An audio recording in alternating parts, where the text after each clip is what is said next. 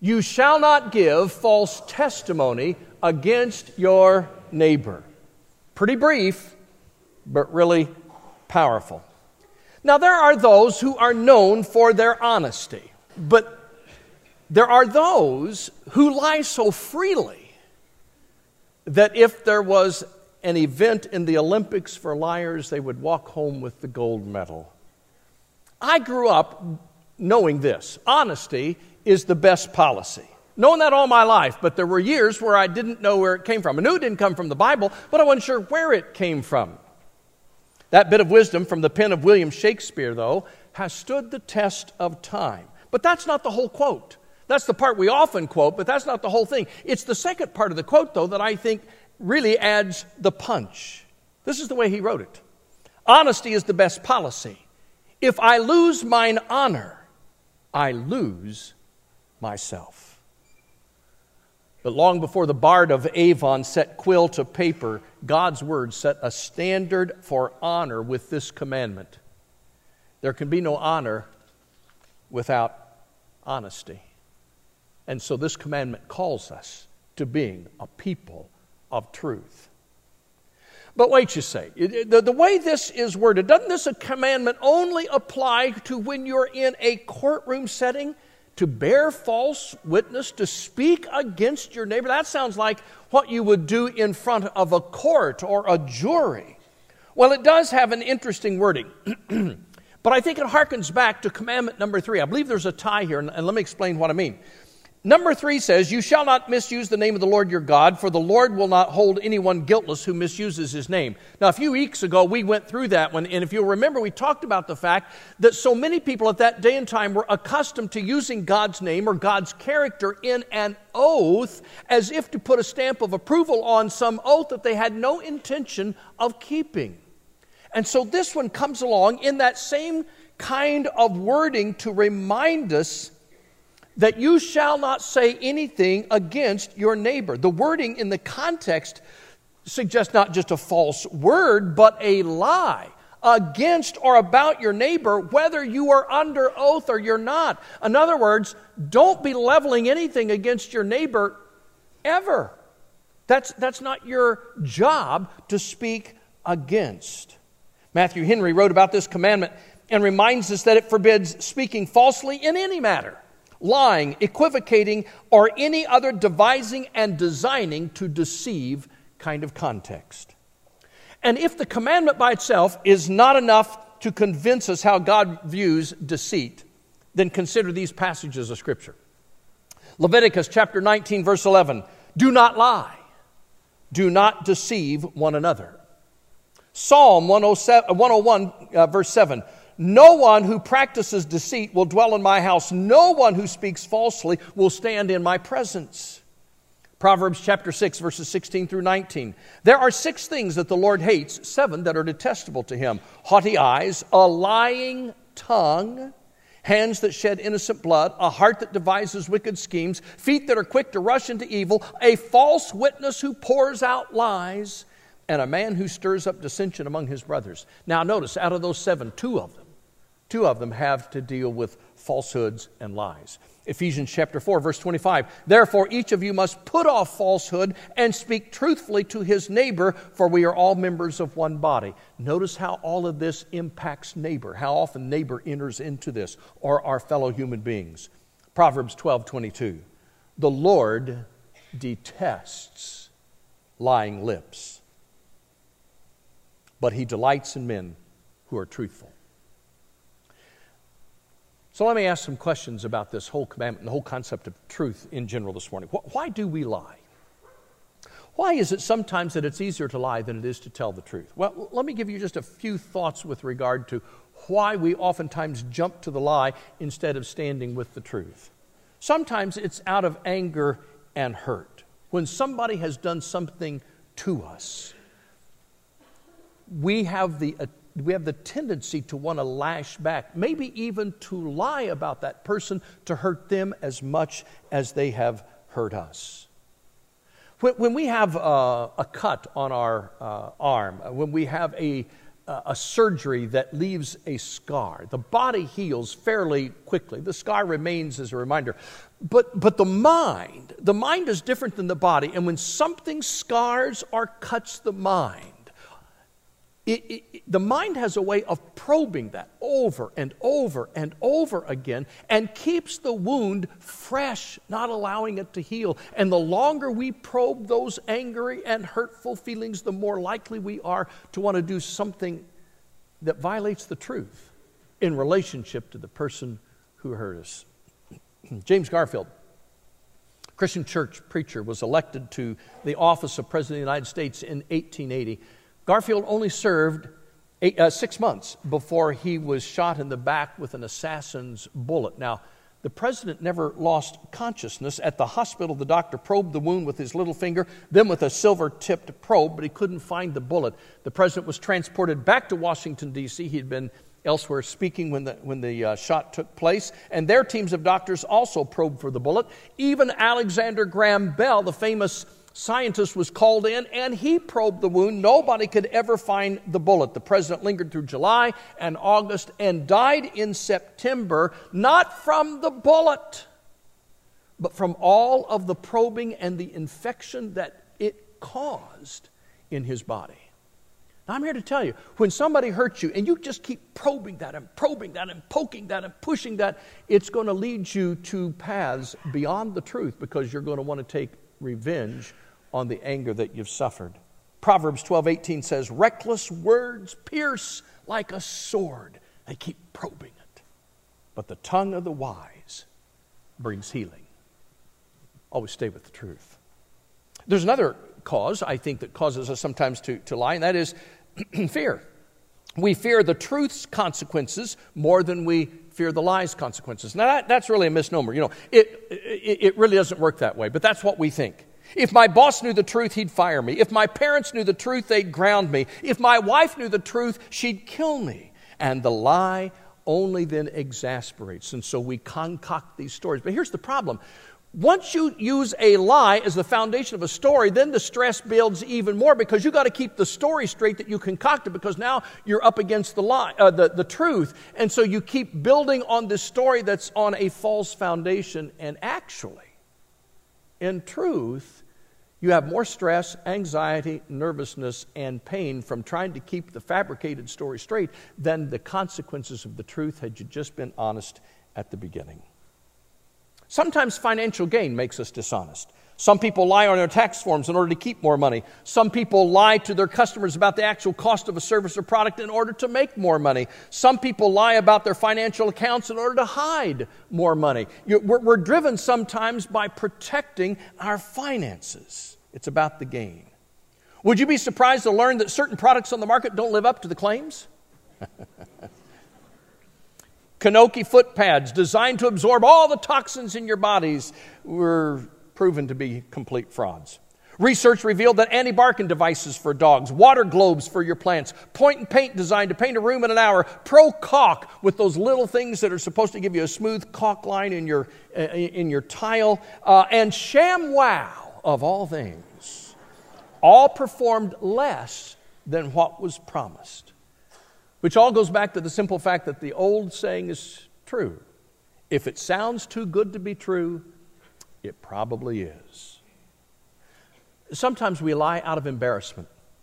In a survey, 92% of the people admitted that they lie to save face, and 98% said they lie to keep from embarrassing someone else. And then sometimes advancement causes us to want to lie. Some people reason that if a lie will advance my cause or my career more than the truth, then let's promote the lie to the exclusion of the truth. Now, to be sure, there are some good, honest, and sincere elected officials from all political persuasions who refuse to stoop to such levels of dishonesty. They can be trusted to speak the truth and live the truth, and those are the folks that I want to see leading in our country and in our world. But there are others who are far too easily led into dishonesty. We've seen it all in this year's primary and lead up to November election season. And it doesn't matter what party it is. From boasting of one's military record when he was never in the military, to claiming a Native American heritage when such claims can't be substantiated, to super PAC TV ads that take all things out of context so it spins the truth or it spins the lie and tells a different story. It's hard to recognize the truth in an election year. And what bothers me even more than that is it seems like we don't care anymore what's true. Personally, I can't wait for Wednesday, November the 7th, to arrive. There are a lot of reasons why people lie, and not one of them is justified in the face of truth. Now, those are some of the reasons we lie. How do we lie? Well, by definition, from a biblical perspective, a lie is anything that intends to deceive. And there's a lot of ways we can do that. One of the big ones is slander. By definition, slander is an intentional lie about another person's character or conduct. The Puritan preacher Thomas Watson wrote, he said, "The scorpion carries his poison in his tail, the slanderer carries his in his tongue." Don't speak ill of someone else. And that thought brings us to slander's ugly sibling, gossip. The spreading of unnecessary information that may or may not be true, but is intended to be harmful to the subject. We talk about the problem when information goes in one ear and out the other ear. I'm here to tell you that's not nearly as dangerous as information going in this ear, coming out the mouth. That's where gossip gets us into trouble. And this sin of gossip is never a friend of the truth. Never a friend of the truth. Proverbs 16:28 says, "A perverse man stirs up dissension, and a gossip separates close friends." Proverbs 26:20, "Without wood a fire goes out, without gossip a quarrel dies down." Proverbs 18:8, "The words of a gossip are like choice morsels. They go down into a man's innermost parts." Dealing with gossip on either end of the conversation is not easy.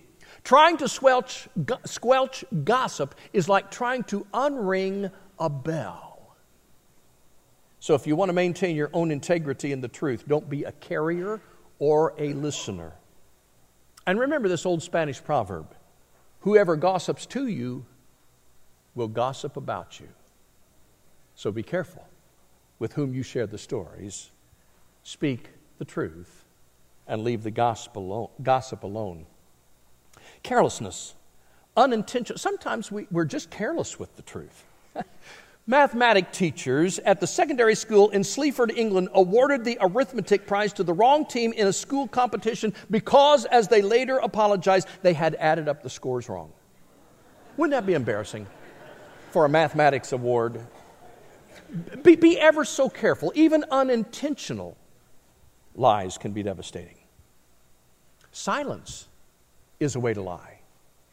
When somebody says something that's wrong and you know it's wrong and it's not true and you remain silent, you become complicit with the lie. Stand up for the truth. Don't be passive when you know something is not true.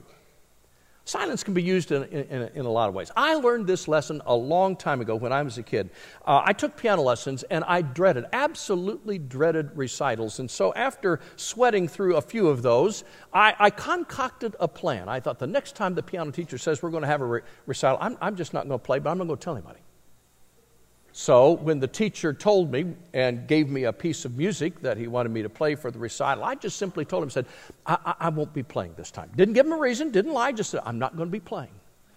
And then I decided, I'm not going to tell Mom and Dad. They'll never know. Teacher doesn't think I'm playing. I'm good to go.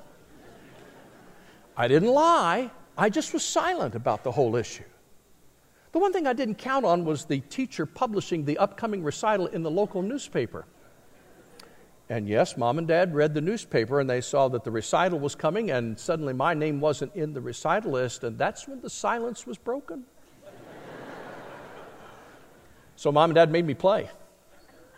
I didn't play very well because I hadn't practiced for it, because I wasn't going to play in the recital, but I played, and I learned an incredibly important lesson about the truth. It's not just telling a lie, it's the intent to deceive. That's the problem. And that was exactly what I was trying to do. And sometimes you can even tell a lie with the truth. When you take something out of context, the words may be true, but they tell a distorted tale. How awful when we use the truth to lie. Now, why is the truth so important to God? Why is God so adamant about the truth? What's wrong with a little white lie every once in a while if no one gets hurt? There's the rub. That's the assumption. If I can tell a little white lie and nobody gets hurt, it's okay. But there is never a lie when nobody gets hurt. The truth of the matter is, we get hurt, big or small. We always get hurt when we lie. And here's why. God's hatred of lying is embedded in the fact that He is the embodiment of the truth. Hebrews 6:18 reminds us that it is impossible for God to lie. It's impossible. God can't do it. It is a violation of His character. In John 14:6, Jesus declared boldly, I am the truth. Not I speak the truth, I am the truth. In John 17:17, it bears this seal, your word is truth. God hates falsehood because it is the opposite of His character. He is truth. But it goes even deeper than that. Not only is God the Father of truth, the arch enemy of God and God's people is the father of lies. On one occasion, as recorded in John chapter 8, Jesus was addressing the obstinate religious leaders and made this observation. John 8, verse 43 and following, this is what we read. Why is my language not clear to you? Because you are unable to hear what I say. You belong to your father the devil, and you want to carry out your father's desire. He was a murderer from the beginning, not holding to the truth, for there is no truth in him. When he lies, he speaks his native language, for he is a liar and the father of lies. Lying, therefore, folks, contradicts the very character of God and puts us in the enemy camp. And when we view the ninth commandment as stated, it is a singular act of hatred to another human being, about another human being, and attacks both God and humanity at the same time. This humanity for which Christ, the truth, gave His life. Don't ever conclude that a little white lie won't hurt anyone. It chips away at our character. And after a while of chipping, we no longer have any family resemblance to the Father of truth. To the contrary, we begin to resemble the one who, when He opened His mouth for the first time in the Garden of Eden, lied to Eve. So how do we overcome the temptation to lie? Edward R. Murrow, U.S. broadcaster and journalist of the past, once said, he said, to be persuasive, we must be believable. To be believable, we must be credible. To be credible, we must be truthful. How do we maintain our credibility and our believability? How do we maintain our truthfulness? It'd be nice if the story of Pinocchio was true. That'd make it a lot easier on all of us. If our noses grew every time we told a lie, it'd be pretty clear, and we could put a stop to a lot of things. But Pinocchio is just a story. We can try all we want to keep it quiet. The truth eventually always comes out. But if you're struggling, if this is a problem for you, let me give you three real quick, and they're easy for me to say. They're not necessarily easy to do, okay? But there are three quick ways to deal with this temptation. Number one, before you lie, before you get ready to say it or speak it or be silent about it, just stop. Stop and consider the fallout of your falsehood. You for sure will be hurt spiritually. It may end up negatively impacting your reputation when the truth comes out, and there may be others that you can't even think of right now that will be hurt by it, and God's reputation will be damaged as well. Don't speak or act rashly. Before you utter something that's not true, stop and think about the consequences of the lie. Number two, before you lie, meditate on what God has said in His Word about lying. Take those passages of Scripture that we've talked about this morning, put them down on a piece of paper and keep it with you, or put them on the notepad of your iPhone or whatever kind of device you may have, so that when you're struggling with something, just open up that page and start reading all the Scriptures about how God hates lying. And it will make it harder for you to tell that lie when you're looking at what the Heavenly Father expects of us and who He is as the Father of truth. And here's the third one. Before you lie, pray. This is one of the few ways to resist the father of lies and his temptations. You see, God doesn't want us to lie. He wants us to be a child of the truth. So pray. Tell God what you're struggling with. Ask God for the courage to stay true to the truth. This year, as you well know, we have been focusing on this being a year of prayer in our 50th anniversary year. And what I know to be true is the more we pray, the stronger we become. And so this morning, as we're winding up this sermon, this is what I want to do first before we close. And that is simply, if you really struggle with this, I want you to take a moment to pray. Just quietly, all across, just pray silently. Ask God to help you with this tough temptation. And then I'll close this audibly with prayer. Let's bow.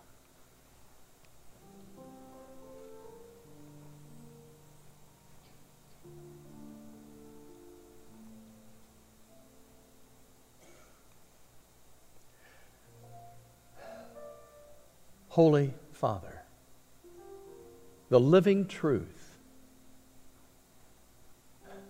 we so desperately want to be a reflection of you and yet are so easily swayed and tempted to abandon the truth when a lie seems easier. Father, give us the courage that we need and the strength that we need, the passion for your truth that we need to stand firm on what is honest and true. Lord, help us not to yield to temptation, but to stand firm so that we might be a reflection of you and the family into which we've been born through the blood of Jesus Christ. Thank you for being incapable of falsehood. Help us to live in such a way that that will be reflected in our words, our deeds, and our actions. In Christ's name we pray. Amen. It's really true, you know. Honesty is the best policy. But if you're only going to remember one half of the quote from Shakespeare, then remember the second half. If I lose mine honor, I lose myself.